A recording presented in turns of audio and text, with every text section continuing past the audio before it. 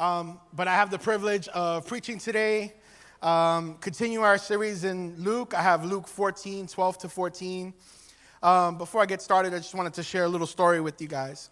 So the last company I used to work for, there was a guy, we're going to call him Jimmy. And Jimmy, he was pretty cool, Jimmy. He got along with a lot of people.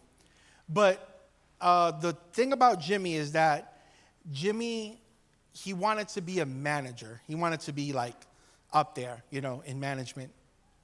So Jimmy realized that he couldn't get there on his merit. So he started to hang out with the managers, right? And do things with the managers. So he would, he'd go to lunch with them. Sometimes he'd pay for it. If they were doing something, he found a way to get there, to be there with them. And then Jimmy started to do something else. Jimmy started to hang out with some of the coworkers, and when the coworkers would complain about something, he would go and share that with the managers. And he used it as a ploy to get close to the managers. And the thing about it is that after a while, it worked. The managers trusted Jimmy, and the managers gave him a senior position. And he used that senior position, and he continued to elevate his way. But what Jimmy didn't realize is that the senior promotion was his reward. All the people that he was close to and friends with stopped trusting him. No longer did they want to go to lunch with him. No longer would they talk to him at work. It got really cold there. He'd tell people to do things, and they wouldn't do them. And after a while, Jimmy realized he couldn't work there anymore because nobody liked him. So then he left. He left. Now, I know it's a sad story, but the moral of that story is sometimes you get what you want, right? And it's not always what you expected. So as we go into the text today, I'm going to be reading verses 12 to 14. I got 3 verses today, guys. Usually I have like 47 verses. And Monique, I saw the amount of announcements you have. God bless you. God be with you. Winnie passed it on to somebody else this week. Hallelujah. But if you can, let's read along, okay? He said also to the man who invited him, when you give a dinner or a banquet, do not invite your friends or your brothers or your relatives or your rich neighbors, lest they also invite you in return and you be repaid. But when you give a feast, invite the poor, the crippled, the lame, the blind, and you will be blessed because they cannot repay you, for you will be repaid at the resurrection of the just. Let's pray. Lord, I thank you for your word today, God. And as I always say, Lord God, I just want to be your mouthpiece today. Would you use me to share the words, Lord God, that you want to share with your people today, God? I pray, Lord God, for hearts that are open and receptive, for ears that want to listen to what you have to say, God. I pray that your spirit would have free reign in this room today, Lord, and that you would do a work in our hearts, because at the end of the day, we all want to be just like you, Jesus. We pray all these things in your precious name. Amen. So we see Jesus at another feast. I don't know how many feasts Jesus was at. I feel like Jesus was like invited to all the feasts that the Jews had. But he was invited to another feast. But Jesus, again, in the feast, he's being Jesus. He confronts the host of the feast. And he confronts him on the exclusivity of the feast, right? And my first point for today is what motivates who you spend your time with. See, Jesus calls into question the motives of this gathering and the motives of our gatherings. And he says something very, what you would seem very harsh, right? He says, do not invite. But that's not actually the literal translation of the text. He meant don't only invite, right? Because people are like, yo, but I got to invite my cousin over, because then if I don't invite my cousin, there's family drama. I know all about family drama. If you don't invite somebody, somebody's going to end up talking and sharing and, oh, I can't believe John thinks he's better than us. He didn't invite us to this thing, all that kind of stuff. And that's not it. Jesus is like, don't only invite. Don't become an exclusive club where you exclude other people and it's just the choice people that are at this event, right? So this is what Jesus is speaking to today. And what that is, that's a self-centered heart when you exclude people. And Jesus here, he goes and he's confronting that self-centered heart, and he's saying, if you focus on your self-centeredness, the reward that you get, just like Jimmy, will be the reward that you were seeking. But it's actually not the thing you really wanted, correct? It's the gratification, that instant gratification that we want, right? And as I was thinking about this, I couldn't help but think about a few examples of where we befriend people, we spend time with people, but we're only doing it to get something out of that person, right? Have you ever been around people who spend time because they want to be friends with the person that you're friends with? So they really don't want to be your friend. They want the hookup. Let's say you got a hookup for like Nike, right? Yo, I want to be your boy, but not really. I want to be that boy's boy because he gets 60 off at Nike outlet. Or, that person works at the movie theater, so I want to be your friend because I want to get their friend so I can go see the movies when they come out. I can go in for free. Or I want to be your friend because that person has that dope restaurant that they manage or that they own, and I want to go to that restaurant, so that's why I want to be your friend. There's always a means to their end, right? So, and what happens is that we present a false self to others. We really don't care about the person. We only care what we can get out of them. So maybe you're a parent in the room, and you're befriending the principal or the dean or the PTA president so that your kid gets preferential treatment at school. Ooh, that's going to hit home to some people in here. Like, no, I bake stuff for everybody. Nope, you only bake stuff for the principal. Stop lying. You didn't bake anything for the lunch lady or for the janitor or custodian or anything like that. You baked it for the principal, right? Or like I was saying, you have lunch. Instead of having lunch with your coworkers, you have lunch with the higher-ups because you want that manager spot like Jimmy did. You want that promotion like Jimmy did. So you go and you have a relationship with these people because you know you can't get there on your merit, so you want to get there on your relationship. Or maybe, it's going to hit home, you invite the pastor over for dinner.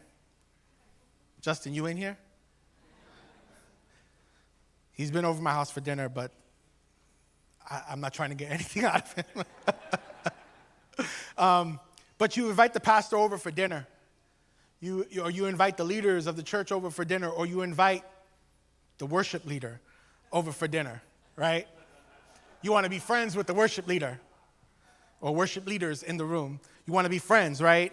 And it's not so that you can be friends with these people, it's that you want some clout. Maybe you want a role in leadership. Maybe you have an agenda that you want to get across in the church. So you befriend these people, and while you're having dinner with them, while you're hanging out, you're always like, yo, you know what would be a really good idea? Or you know what would be this? Or you walk around and you tell people things, and they think you're a leader because you hang out with the pastor. How many have been at church like that? I've been at a church like that, right? Where it's like, oh, I hang out with the pastor, so it's like, I'm going to tell you what to do. And it's like, wait a second. I don't remember anybody ever appointing you to over anything. So you get those. Or another one, you hang out with the same circle of friends over and over and over again because you don't want anyone to call you out on your sin or on your wrong way of living. You don't invite people into the room. You don't invite new people in because someone might say, man, that doesn't measure up to the gospel. But all your friends are cool with it because they all do it too. So it's okay. And Jesus is like, no, it's not good. That's not good. It's not good to be self-centered in your motives. But there's another way. Because if you're self-centered, the reward that you're going to get is what you've been looking for. If you want that promotion, you'll get it. If you want the clout, you'll get it. And you'll get it, and it'll be momentary, and it'll be short-lived, and it will not gratify you at all. It'll leave you wanting. You invite people so that you can get the invite. I know a lot of people like that. And I want to talk about my favorite show on TV, The Office. There's an episode in season 6 where Jim becomes the co-regional manager of the branch. And Dwight hates Jim, and Dwight wanted that role for himself. So Dwight goes and he drives from Pennsylvania, the show takes place in Scranton, Pennsylvania, drives into New York City to pick some H&H bagels up, and then drives back all the way to Pennsylvania and to bring them bagels.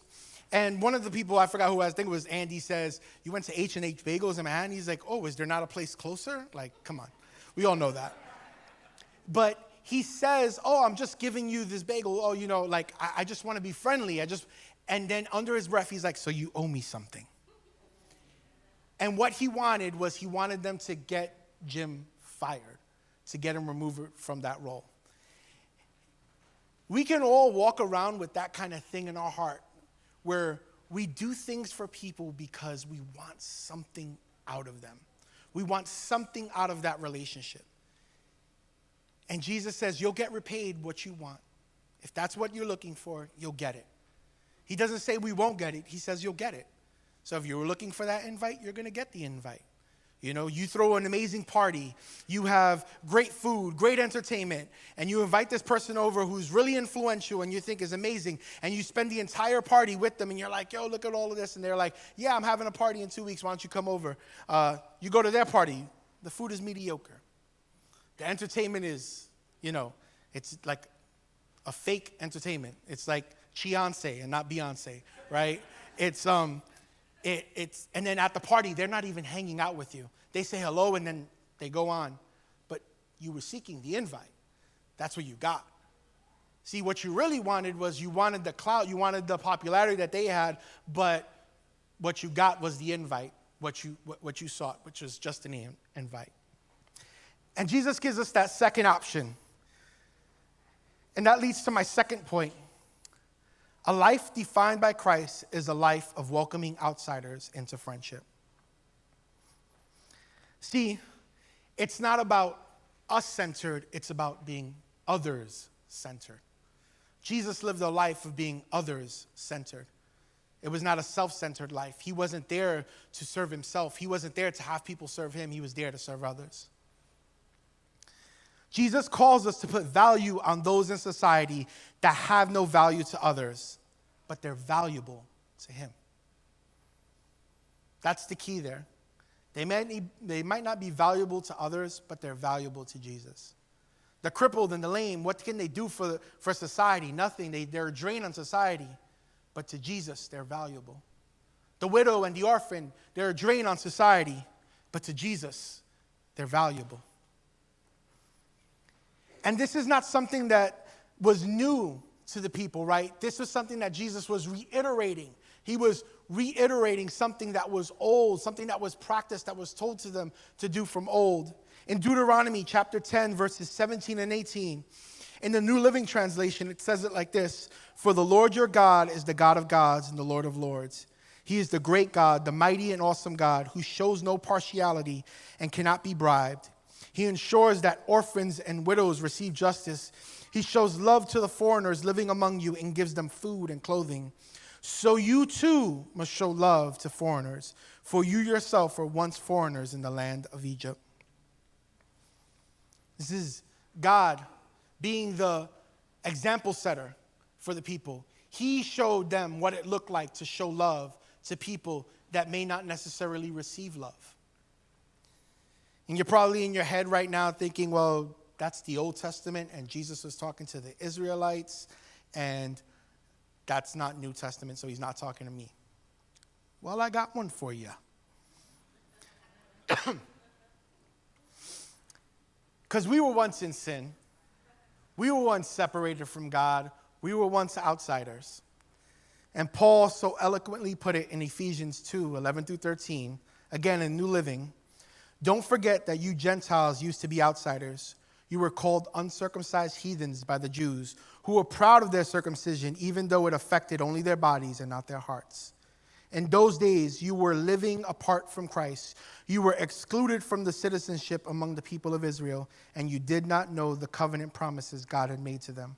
You lived in this world without God and without hope. But now you've been united with Christ Jesus. Once you were far away from God, but now you have been brought near to him through the blood of Christ. See, the value that we place on people cannot be based off of what they can do for us. It's based off of what Christ has already done for them. But how can we show love? Jesus put it so plainly. He said, if you're having a feast, invite them. Befriend them. Spend time with them. Invest in them. Me and my wife had a hard time for a long time opening up our home to people because we've been burned by people in the past. New Yorkers, we know when people are not being honest. We know when people are not being genuine. And when you get burned, a lot of times after a while, you'll let it slide the first time, maybe the second time, but third and fourth time, you're like, you're not going to get me again. And you start closing off. And that's what we did. We started closing off. Right? We'd be very selective on who we allowed in our house. And that was to our detriment, not to anybody else's, because we weren't being what God had called us to be. We weren't loving people the way God had called us to love people. But then we started to open up our home again. And the way I think about it is there's BP before the pandemic and AP after the pandemic. I was thinking of another one for after pandemic, but then I thought about it. It's like, doesn't sound good. Before the pandemic, we started to do Bible studies in our house for Zion. And some people who were here from the beginning, affectionately, I think Justin named us the Queens Crew, because we live in Queens, in that distant land, that Babylonian, distant, heathen land of Queens. And I'll be honest, in the beginning, we would tell people, like, they're like, oh, we want to hang out. And we're like, cool. They're like, where you guys live? Queens. Ooh. And I'm like, we come from Queens here. We know it's far. Like, but people wanted to hang out, but it was short-lived. If they lived in Brooklyn, if they lived in Staten Island, forget it. They're not showing up at all. They're like, I'm not paying a toll to go all the way to Queens. But if they lived in Brooklyn, it was hit or miss. Like, yeah, we'll come hang out. And then, something will come up or it's like, oh, that's really far, But we started to do Bible study and we had the Queens Crew. And it was good. And it started off in someone named Yadi's house, who was part of the church at the time. And Yadi now lives in Dominican Republic and is doing a great thing over there. But he started it in his house and we would go to Bible study there. And then Yadi moved on. So then it shifted to my house, right? And when it shifted to my house, everybody started to come to my house. And at first, I think it was like 6 or 8 of us that were at the house. But there was this guy that was part of the Queens Crew. He doesn't come to this church anymore. He is actually a leader at another church in Queens, amazingly, in Ridgewood. And his name is John Machado. And John was what I hope to be one day. John is like, he just befriends everybody. He's one of those people, like he's the person that walks in the supermarket and everybody wants to have a conversation with him. He's just walking and everybody's like, hey, don't I know you? Or that's my mom also. My mom knows everybody in the world. My mom's in she just came back from St. Thomas. She's in St. Thomas. She's like, I know this person. I know this. You ever live in the South Side? Like it's always, everybody's from the South Side. So John one day calls us and says, he calls me and he says, hey, I want to bring 2 people to the Bible study. And I was like, ugh. And that's when me and Jess were struggling about letting people in. And I asked Jess and she's like, oh, okay, I guess so. So this couple comes over and they came over the first week and they were pretty cool. And they were like, oh, can we come back next week? And I was like, yeah, sure, come back. And they came back the next week. And then they came back the third week. And soon enough, they were part of the Queens Crew. They started to become part of our lives. Knowing them for only a few weeks, it felt like we knew them for years. There was a genuine love for them. And then they started to come to Zion. And then they went to membership class. And they started to be leaders in the church and serve in different ministries. And it was because someone invited them. Someone said, hey, I just want to spend some time with you. That's Mallory and Giovanni, and they're not here anymore. They're upstate now, an hour and a half away, and they're serving at a church up there, and they're amazing people. And the only reason that happened was because someone opened up and said, hey, why don't you come hang out? And there's a verse in the Bible that says that the world would know us by the way we love each other. And I think we've done a really good job of loving each other in the room, spending time with each other in the room. But we have to go outside of these walls. We can't just be loving on ourselves in this room. It's great. I love you guys. I love being with you guys. There's nothing like a Sunday like today, seeing this place packed out, and then going downstairs and eating dessert after service. It's amazing. You have the meal now, and then you go downstairs and you have dessert. I'm looking forward to it. Aaliyah sent her banana thing, I hope, because John is back there. So I hope I hope so. If not, I'm going to go drive to Long Island to go to, they're even further, guys. They're in Long Island. They're in like Mesopotamia or something. See, so we've done a good job of loving each other, but we have to make room for the second commandment, to love our neighbors. To love the ones that not everybody wants to love. To love the ones that are hurting and are broken. To love the ones that Jesus died on the cross for. And as I get ready to close out, Ben, you can make your way up. Jesus talks about a reward. And he says, you won't be repaid by those people, but you'll be repaid in heaven. Now, if you've been around church long enough, you've probably heard the joke, oh, that's an extra jewel in your crown. That's an extra room in your mansion. That's not what he was talking about. It's not a material thing. Think about it this way. When you get to heaven, that person that you opened your house to or you opened your life to, they're going to be there too. That's the reward, that they're not burning in the pit, but they're with you in eternity. But it goes much further, because you don't know who that person knows. You don't know the reciprocal value of investing in just that one person, right?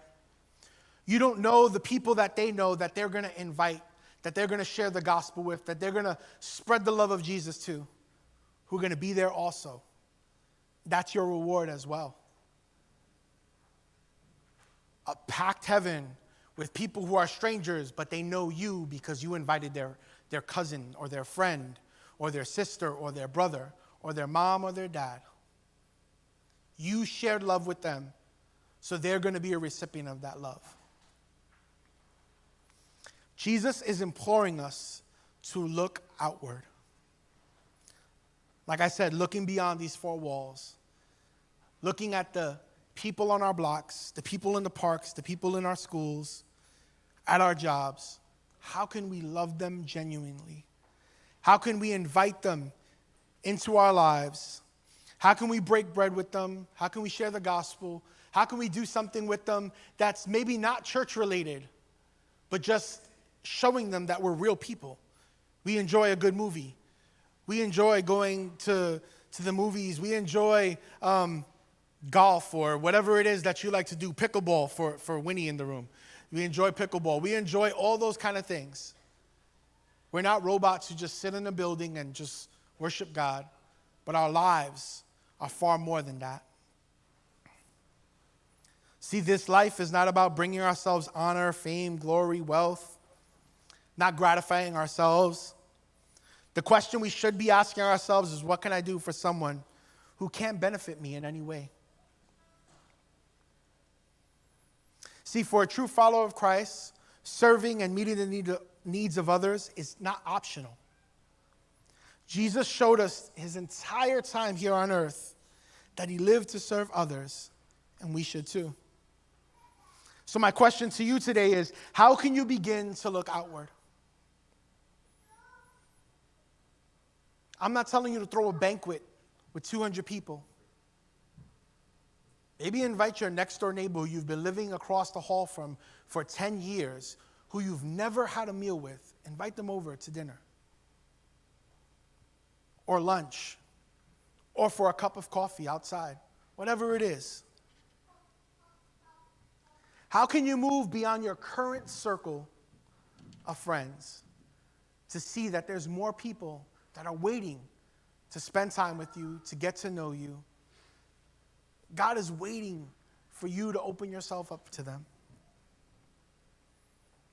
How can you meet the needs of those that are marginalized, those that no one in society really cares about? How can you be the one to meet their needs? That's my question to you today, guys. It's the question that I was asking myself all week and that I want to get better at, and I hope to God it's the thing that you want to get better at. So if you can bow your heads, I'll pray real quick.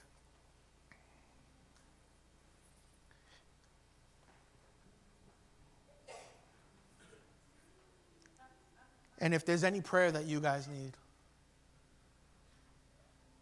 there'll be leaders in the back or on the sides or wherever we can fit ourselves, willing to pray for you. If you've been struggling to open up your lives to people because of hurt in your heart, it's okay. We've all been there. Let's pray and let's ask God to move us along. Let's ask God to help us to be his hands and feet extended. Let's ask God how we can serve the outsider, because we were once the outsider. Lord, I pray over your people today, God. Help us, God, to go beyond the four walls of this building, God. Help us to go and serve those that you're calling us to serve. The people that are in our neighborhoods, on our blocks, in our buildings, at our jobs, schools, wherever we're at, God.